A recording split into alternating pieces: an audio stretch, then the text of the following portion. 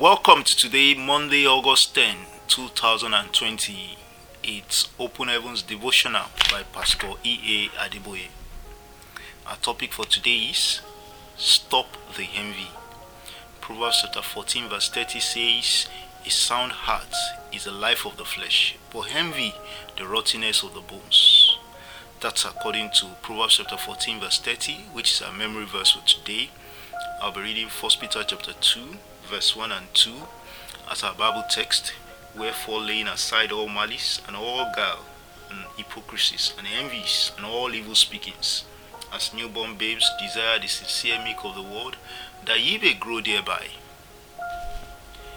I always wonder at those who envy others. Why are you envying someone else?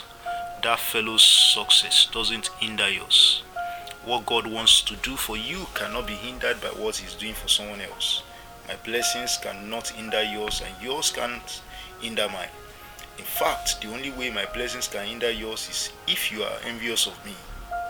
If instead of concentrating on praying and working for your own blessings, you put your attention to envying someone else's, how will you be blessed? Job chapter 5 verse 2 says that envy slays a silly fellow.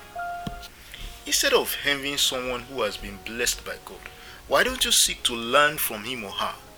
Note, however, that you cannot learn from someone you resent. Students usually find it difficult to learn from teachers that they don't like. If somebody is making more sales than you, for example, you have two choices: either to envy the person, gossip about them, and end up making yourself sad, or you rejoice with him or her, get close to them and learn their success strategies. You lose from the former and gain tremendously from the latter. Romans chapter 12 verse 15 says, "Rejoice with them that do rejoice." God's standard is that you rejoice with those rejoicing. If you find yourself unhappy when you see a particular person rejoicing, then you need to check yourself. Whenever you feel envious of someone, make sure you pray for that fellow. When the devil sees that whenever he suggests envy to you, you respond by praying for the fellow, he will stop. You also cannot resent someone who you pray for. Bringing yourself to pray for that person will help you get over the envy. Then you can begin to love the person genuinely. Stop the envy. It kills. Our action point for today is be truthful to yourself. If there's any fellow you envy, pray for that person now. God bless you and have a wonderful day ahead.